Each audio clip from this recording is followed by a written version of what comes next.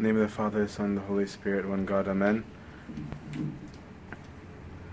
I'm sorry that the tone of the last few sermons have been more on the negative side, but it's because of where we are in the year, right, that we do need to do a little bit of reflecting. Today we spoke multiple times about the woman who washed the feet of Christ.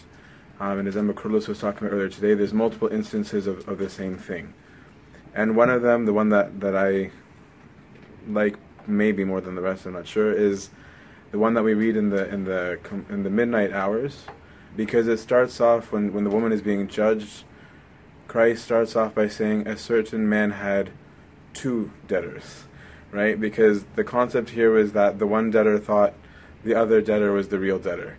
Right? It's like, oh, this person owes a lot, so she's the messed up one. And often we're in that position of being that person who thinks we're not the debtor. But he ends that story, and this is why I'm being more of a self-accusing these last few days. The tone will change tomorrow, don't worry. In that Christ makes a very simple statement at the end of that conversation and says, to he that is forgiven little loves little, and he that is forgiven much loves much. And this is why God is calling to attention all the things that the people are doing. Because if they're not aware that they're doing it, they don't even know what to be grateful for, right? You're not going to love much because just like, yeah, that's for that big sinner over there. Yeah, that person needs saving. And many of us are often in that position of thinking that we're in a good place, and we're quick to point out what's wrong with everyone else. So I'm going to go through, I'll try not to, I know I talk too much, I'll try not to talk too much about each one of the points, just to go through the readings from the morning until now, to look at we looked at the types of relationships that are wrong the other day. These are types of characteristics that a person starts to see as they lose their relationship with God. These are the things that a person would see. And I hope that as you're listening, that you're not thinking of other people you think have done this, but to think of yourself, even as I was thinking of myself when doing this. The first thing that starts off with the prophecy this morning will point out a characteristic that many of us have, which is a person who starts to have a relationship going sour is someone who begins to murmur and complain a lot, right? The story that we read at the very beginning is God has just, in a most wondrous way, miraculously taken the Israelites out of Egypt by opening up like the seas, pillar of light by night, and the cloud by day. I always confuse day and night. And the 10 plagues, like there's been a strong show of divine intervention. And yet, they've barely crossed the Red Sea, and they're already murmuring and complaining about what they're going to eat. Right? Like, they're not like, wow, we could have died. They're not thinking, wow, we were delivered. They're thinking, wow, you brought us all out here, and now we're going to die. Right? They didn't think, oh, wow, he got me through this, he can do something. Instead, it's, look at how the Lord pulled one over me. And they start to complain to the point that God names the name. As you're reading your Old Testament, like we said on the first day, look stuff up, don't just read it and skim. What God named it, when you'll see sometimes, like, and God called it Jehovah this, or Beit something, or Jephthah, like all random names. They're not random. They're usually very simple names saying what the people did there. And so he actually named that place Temptation and Railing. Right? That's what it means in plain English, is what they did. And that murmuring and complaining is a bad sign in a relationship, because it also leads to mistrust, right? Which is why the question that the Israelites ask after this incident is the Lord among us or not? Right? Like that's a strange question for this group of all people to be asking. A person who is murmuring and complaining typically doesn't trust others. In fact, the next reading says who the person trusts. It means that you trust yourself, and you trust your own wisdom. You trust that if I were in that person's place, I would be the one pouring over with wisdom, and I know what I would do. What God should have done was insert your divine wisdom here. And that's why the second reading starts with trust in God with all your heart and do not exalt in your own wisdom. Right? You might not get what's going on. You don't always know what someone else is doing, not just God, other people. Right? There's a lot of things that you might not understand. And if you judge in your own eyes, you're going to have contention and you will ruin the relationship, which is exactly what we're talking about.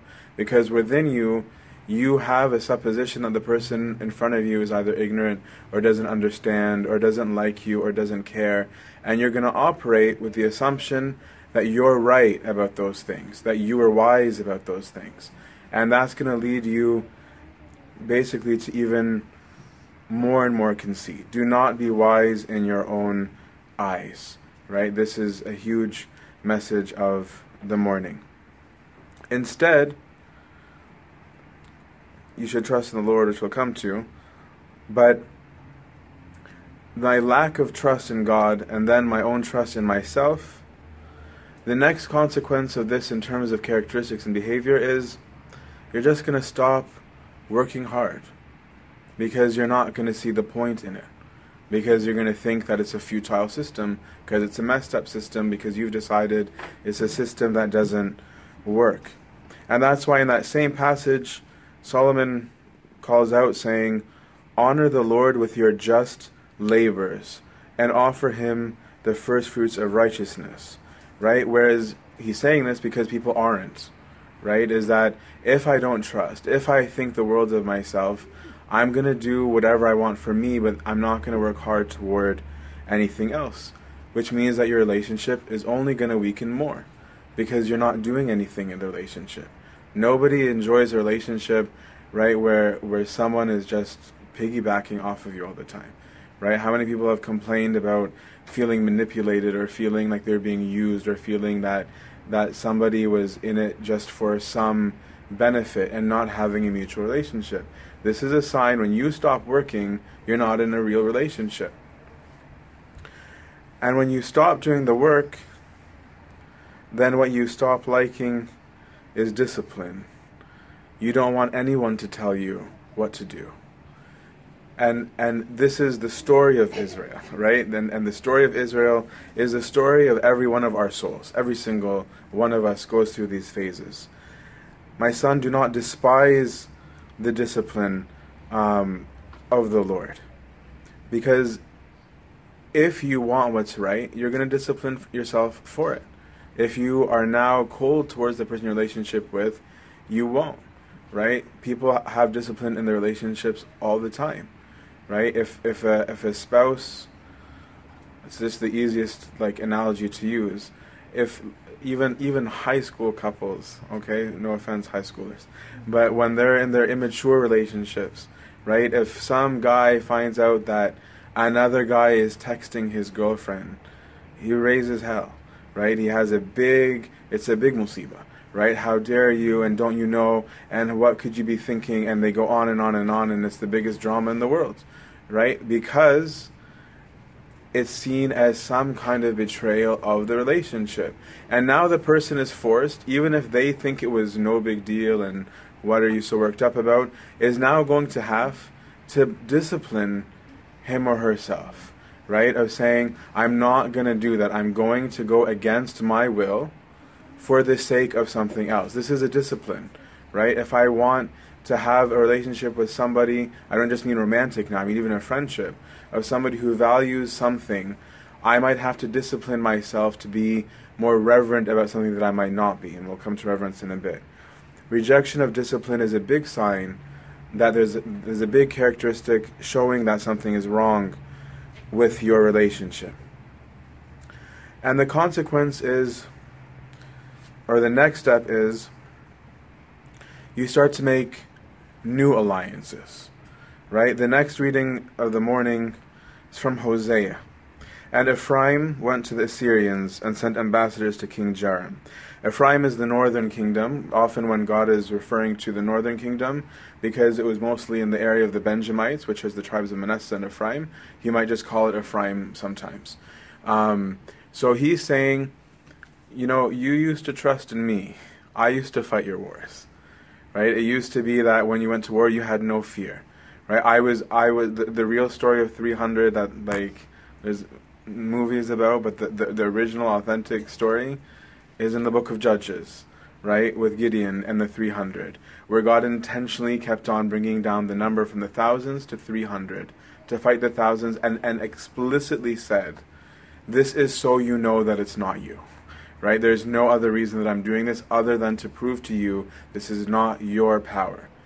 But the same people that had that experience are now trying to form alliances with the Assyrians, later on with the Egyptians, right? They're trying to find new friends, right? They're saying, I don't know if I trust this guy, I don't like this thing anymore. This is the next thing you do, is you find that you take on your secular friends, and again reflect, right? That is like, yeah, my church friends are too judgmental, right? My church friends, like, I don't know, right? And you find whatever reasons why they're no longer the right crew for you, so that you can form your new alliances. And you have the audacity that even though you ditch them, that in your time of need, you go crawling back to them, right? That in the same reading, God says, and yet in their affliction, they will seek me early, saying, let us go and return to the Lord our God. And he goes on saying all of these things that they say, where like what we do to our parents, right? Where it's like, I love you and I didn't mean it, and it's just because we want something. Right? And then the minute we get it, 2 weeks later, we're back to whatever it was, right? And it's just like, you know me, I love you. And it's like, actually, I don't know, right? This is what God is saying. Like, do you? Right? Is that you form these new alliances. And we lose the fear of God, the reverence of God. And reverence, which is the real meaning of fear. Fear doesn't mean like God isn't looking for you to sit in front of him and like and tremble, right? This is not what is meant by the fear of God. You might have that reaction, but that's not what he's looking for, right? Reverence means that I value you, I respect you, I see you as something dignified, right? And I will give you honor. This is what we lose as we go down this route.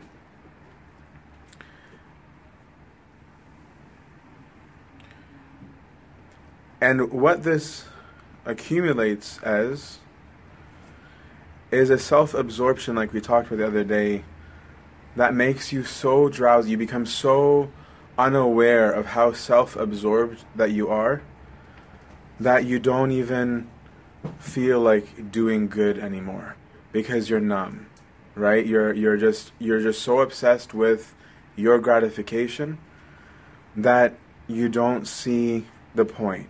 He who tells something to a fool tells it to one who is drowsy, is the expression that that Jesus, the son of Sirach, says. And these people are impossible to talk with, right? Like you can't. It's like sitting beside somebody who's addicted to video games while they're playing the video game. Or like, you're playing too much, right? And it's like, yeah, after this game. Right? It's the completely wrong time, because he's so self-absorbed in himself and in the game and whatever it is that there is nothing turning properly here during that point. So you can give like sermon until you go blue in the face. You could be doing matanyas in front of like the kid's feet, and he will not be aware that that's going on, because he's glued on this thing that's giving him pleasure and entertainment and joy and the thrill during that time. And so, if you're in this self-absorption, you can be totally numb to God in a spiritual way as well. It might not be your video games, but what is it that you are so self-absorbed about that you don't become aware of your God, or even of the concept of doing something good? And that's why he says, if you want to avoid this, do not talk much with a fool, and do not go to a man who is unintelligent. Beware of him, lest you have trouble. Right? Which is, in modern English, don't hang out with the wrong crowd. Right? If there's a group that doesn't value what you value, do you expect to get much good out of it? Right? If you're saying that you don't want to be intoxicated every day, that that's a thing that you actually believe to be wrong, do you think if you're with a group that only does that, that you're not going to do that? Be real.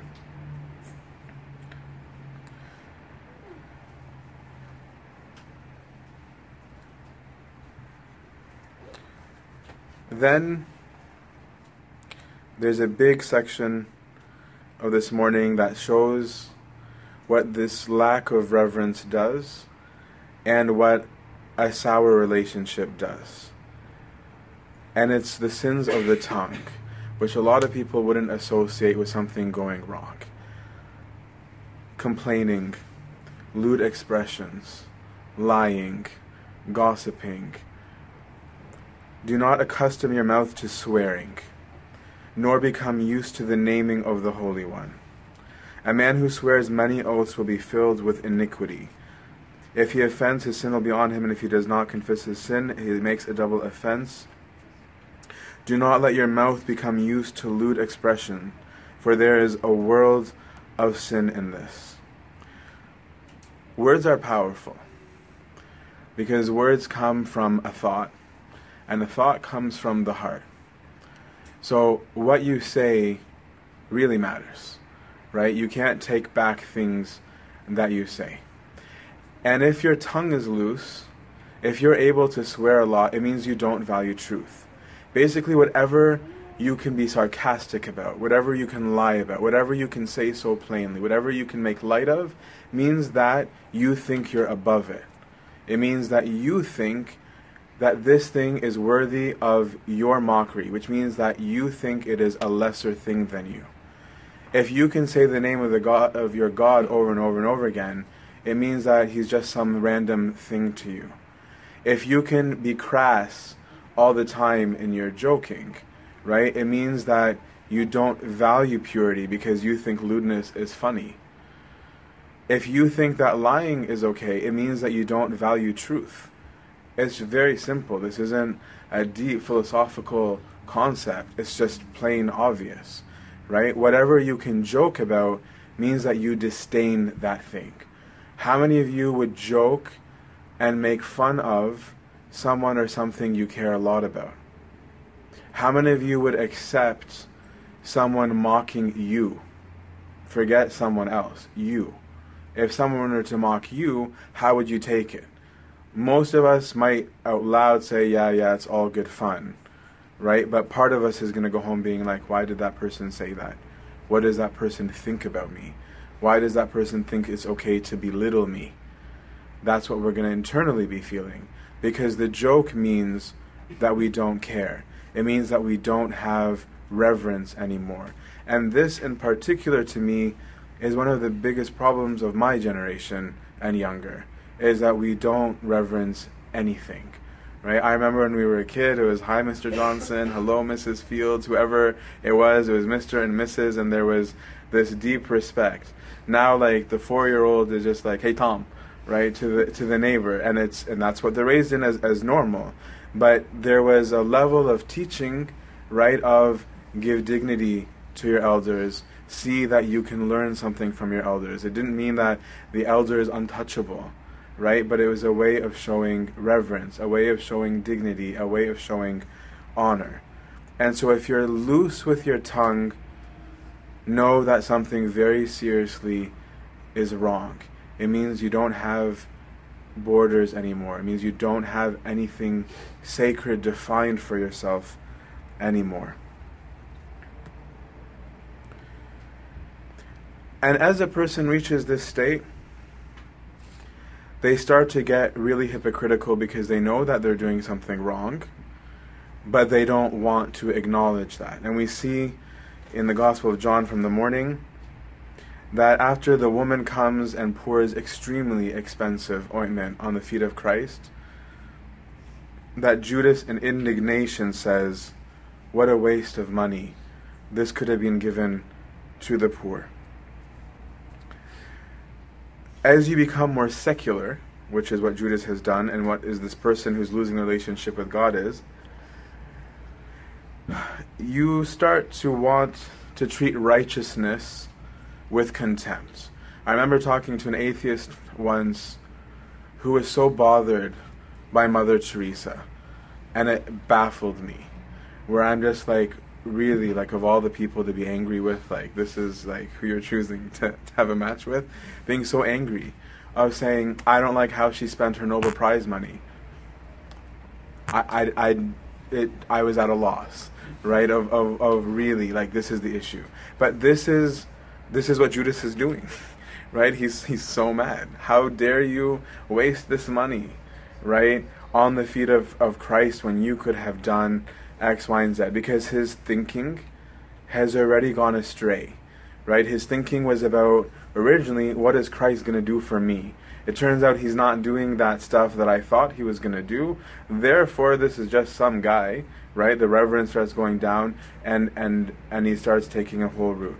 But think about the things that you're sarcastic about, right? Think of all the people, for example, who, to justify their wrong lives, will be like, everyone in church is a hypocrite. Maybe. That's possible, right? But it's irrelevant. If there's something true, then you do what's true. But you don't use someone's wrong to justify your wrong, right? But it becomes a comfortable thing to point at how wrong something someone else does, right? Or the typical, when someone's doing a particular sin of, this thing is like your coffee, right? This is just my addiction. Instead of saying addiction is wrong, right? It becomes a useless debate. And the step after this is to be almost blasphemous. The readings take us back to the Israelites after numerous miracles at this point, like many. And the Jews say, if only we had died in the destruction of our brethren before the Lord. And why have you brought up the congregation of the Lord in the desert? To kill us and our animals? And why is it you have brought us up out of Egypt to come into this evil place, a place where nothing is sown, neither figs, nor vines, nor pomegranates, nor is the water to drink? Right? Where now you take in a whole other level of completely forgetting all the good things that this person has done for you, or that this God has done for you. And your eye becomes evil. Your eye is now only looking for what you can call wrong. Right? This is exactly what they're doing here. What can I find wrong with God? Even though in another part you'll read that, why did God take them through this long route? God took them through a long route because there's a war going on this side. And he said if they see this war, they're going to despair. And they're going to wish that they hadn't left. I'm going to take them from here, so that way they can grow in the wilderness, we can uproot all that's wrong, and I'll give them all the stuff that I promised them, right? And yet they're half blaspheming against God, full of evil. And again, the most obvious thing that people will do at that point is find people who think like you, because it's the most comfortable place to be. Is to say, I'm now going to choose not the truth, I'm not going to look for what's right, I'm going to look for people who agree with us. My son, do not let ungodly men lead you astray, and do not consent if they invite you, saying, come with us, partake with us. If you go with them, you will do like them, which is probably why you're going to begin with. The scary part of this is that if you've joined this group of friends, you're no longer going to hear God, which makes you doubt him even more, which makes your relationship even weaker, because you're in a place that he is not. And it's that simple. right? Obviously, physically, existentially, he's everywhere. But I mean the sense of where is he active, right? When I don't want to use examples because there's kids, but when some people, when they're going to get married, right? I'm like, where do you expect to find a lot of young men? I'll be sexist here. Are like, I can't find good godly women. I'm like, well, where are you going, right? Because you're not going to church. So where were you expecting to find them? It's not at the places where you're at, right? If that's where you think you're gonna find godly people, it isn't. So there's no shock there, right? So you're not gonna hear God's voice when you're in a place that has absolutely nothing to do with Him. And because you're not hearing Him, you take it as a proof that He's not there, right? Where you're sitting at the pub being like, I don't understand why God's not answering, right? Not condemning all pubs, but I'm saying, is that where you think you're going to hear the voice of the Lord, right? It's not likely going to be the place. And He says, I will not listen to you. Sorry, right? It would be almost like calling your parents from the one place they told you never to go, being like, you should come join me, right? And they're like, are you joking, right? Like that's just cruel at that point. Like, this isn't even a joke anymore. It's mean what you're asking from me. And so this person, as you can see, there's this development. It starts with a thinking, and it starts with a thought, and then it starts with a group, then it starts with behaviors. It evolves, and you find yourself isolated from your God.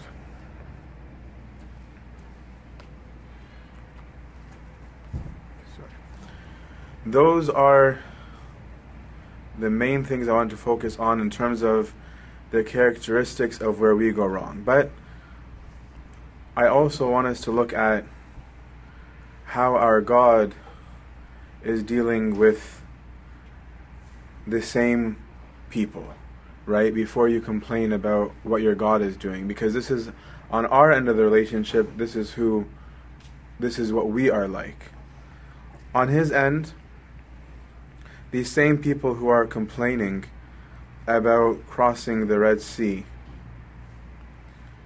is trying to save everybody, right? He's still trying to get the Jews to the Promised Land, and He's trying to save the Egyptians, right? Like, He's not even like saying, I don't care about the Egyptians. He says, and I will be glorified in Pharaoh and in all his army and his chariots and his horses, and all the Egyptians will know that I am the Lord, right? He's not saying that in a show-off way of, ha ha ha, I'm the Lord.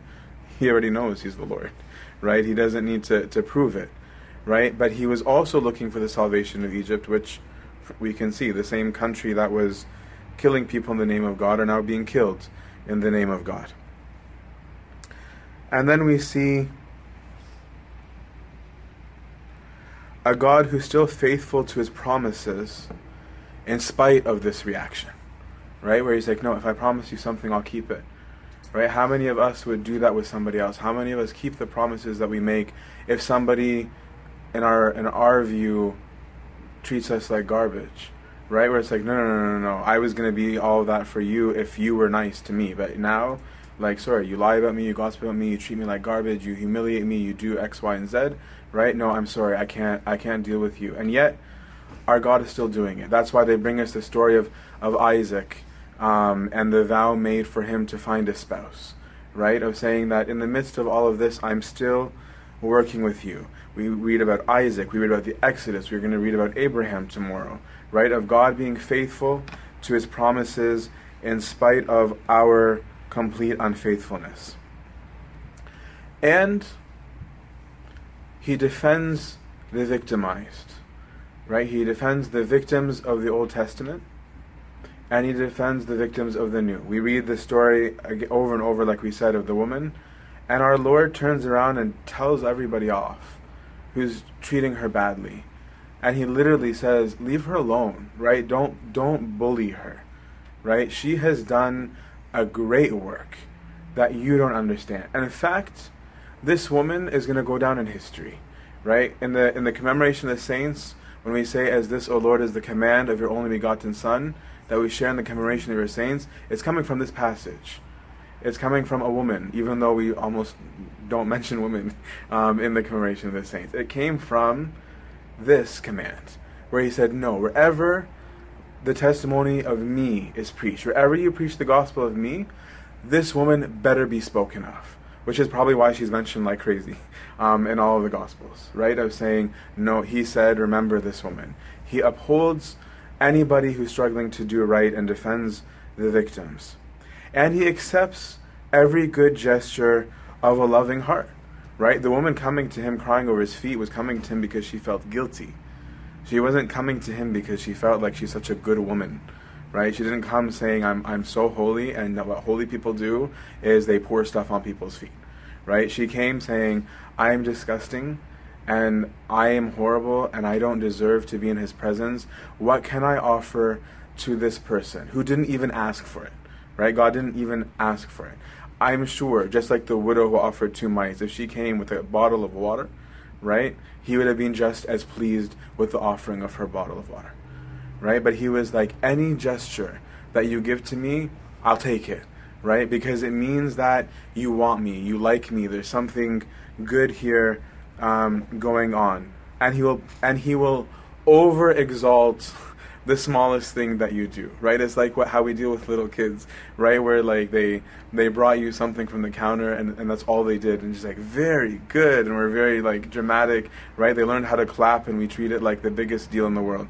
Our God does that with us, and he's genuine, just like we're genuine with those kids, right? We're excited that they did something, right? He is excited, right, that we are actually putting something in to our relationship.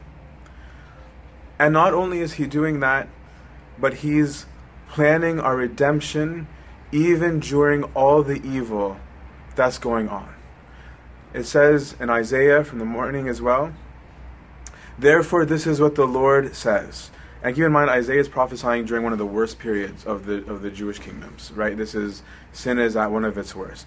See, I lay for the foundations of Zion a precious stone, a chosen and precious cornerstone for its foundations, right? He is working their salvation in the middle of the rebellion, right? That he is like, no, my ultimate goal is to save, right? My ultimate goal is that even if you don't get it, even if you don't understand me, even if you're rejecting me, even if you're treating me like garbage, I want to save you, and I'm going to continue on my end to be faithful to you and to put whatever I can to help you. And he even tells us that he doesn't want to be angry, right? He repeats it over and over. One of my favorite prayers, we read it in the concluding hours of the Agbeya prayers, but it's from Ezekiel, right? Where he says, where God is reasoning with the people, and he says, do you think I want you to die? Do you think I want you to suffer? Why do you think that about me? Why do you think that I would punish a kid for his dad's sins or a dad for his kid's sins? I don't do that. My desire is that somebody who's gone astray returns and lives. For I desire not the death of a sinner, but rather that he returns and lives. And then here in Isaiah he says, for I will not be angry with you forever. Right? In the middle of him like railing against every abuse that they're throwing up at him, he's still saying to them, and I know I'm not going to be angry, right? Because in spite of you, I love you. In spite of everything you're doing, you're my kid, right? And I'm not able to have infinite wrath on you. It's against me to do something like this. And he's willing to suffer for the insolent people, right? This gospel from the morning is a difficult one to read when a person's meditative. Now my soul is troubled, he says. What shall I say? Father, save me from this hour? But for this reason I've come. Right? Is that he is going through anguish on our behalf. Right? Think of two people who are in a fight where one is actually innocent, right? And he's going through all sorts of torture in his innocence, while the wrong party is going out having a party, lying, saying all sorts of horrible things about this other person, right? And this person is in anguish, but steadfast towards the relationship. But God will save us, but only through cleansing. And this is why this week is important. Is that there has to be a purifying of the house. There has to be a changing of the heart. And if we don't actually work on this, then the Lord won't be able to work with us. He prepares to lay himself down even when we call him insane and plot his death. Right? As they're plotting his death and telling him that he's crazy, he's masterminding the plan. I'll go quickly, I'm sorry for the timing. And strives with us and fights with us even when we reject him for it. Right? Imagine that person who's running, who's addicted, for example, to some substance. Just have this image in your mind of this person who's physically wrestling with them and holding them to prevent them from doing it. Somebody who wants to go kill himself, for example, and that person is physically holding them and preventing them from throwing themselves off of the thing. This is what he's doing. And the person perceives that violence as anger and as cruelty and as anger and as all sorts of horrible things, when it is that very act that is actually saving them. This is what the Lord has done. And he hurts for us because he actually values our relationship. Right? He says, "You especially have I known out of all the tribes of the earth." Right? You specifically, because I chose you. Right? So I'm hurt. Right? I'm very hurt by this. And I didn't do anything without telling you, even though I didn't have to. Right? For the Lord God will do nothing without revealing instruction to his servants, the prophets.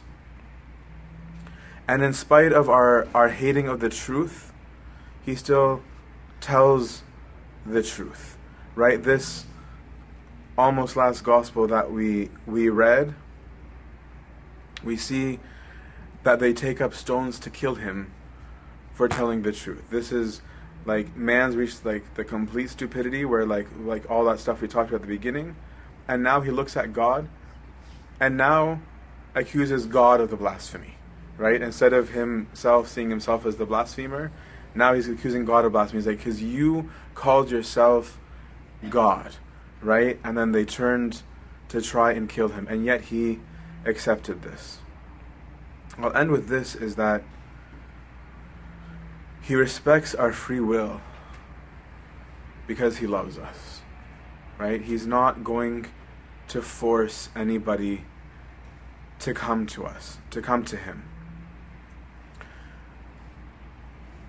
If you don't want to have a relationship with him, he allows it. That's why he says so plainly in the last gospel, where he says, "I have come as a light into the world, so that whoever believes in me may not remain in the dark." I'm coming offering something. If anyone listens to my sayings and doesn't believe, I don't judge him. He just said it point blank. I'm not going to judge him. Right? He goes, let the truth judge him. Right? Let the light judge him. That's not why I'm coming. I've come for one thing only, to save. That's what he says next. That's why I'm coming. If you want it, welcome. If you don't, let the truth judge you. Let each judge himself according to the truth. Let each of us ask, what is our response to the steadfastness of the Lord? Are we the woman who brings to him an offering of love? Or are we the railing accusers who walk in our own way and according to our own counsels? Glory to the Holy Trinity, our God, and to the ages of ages. Amen.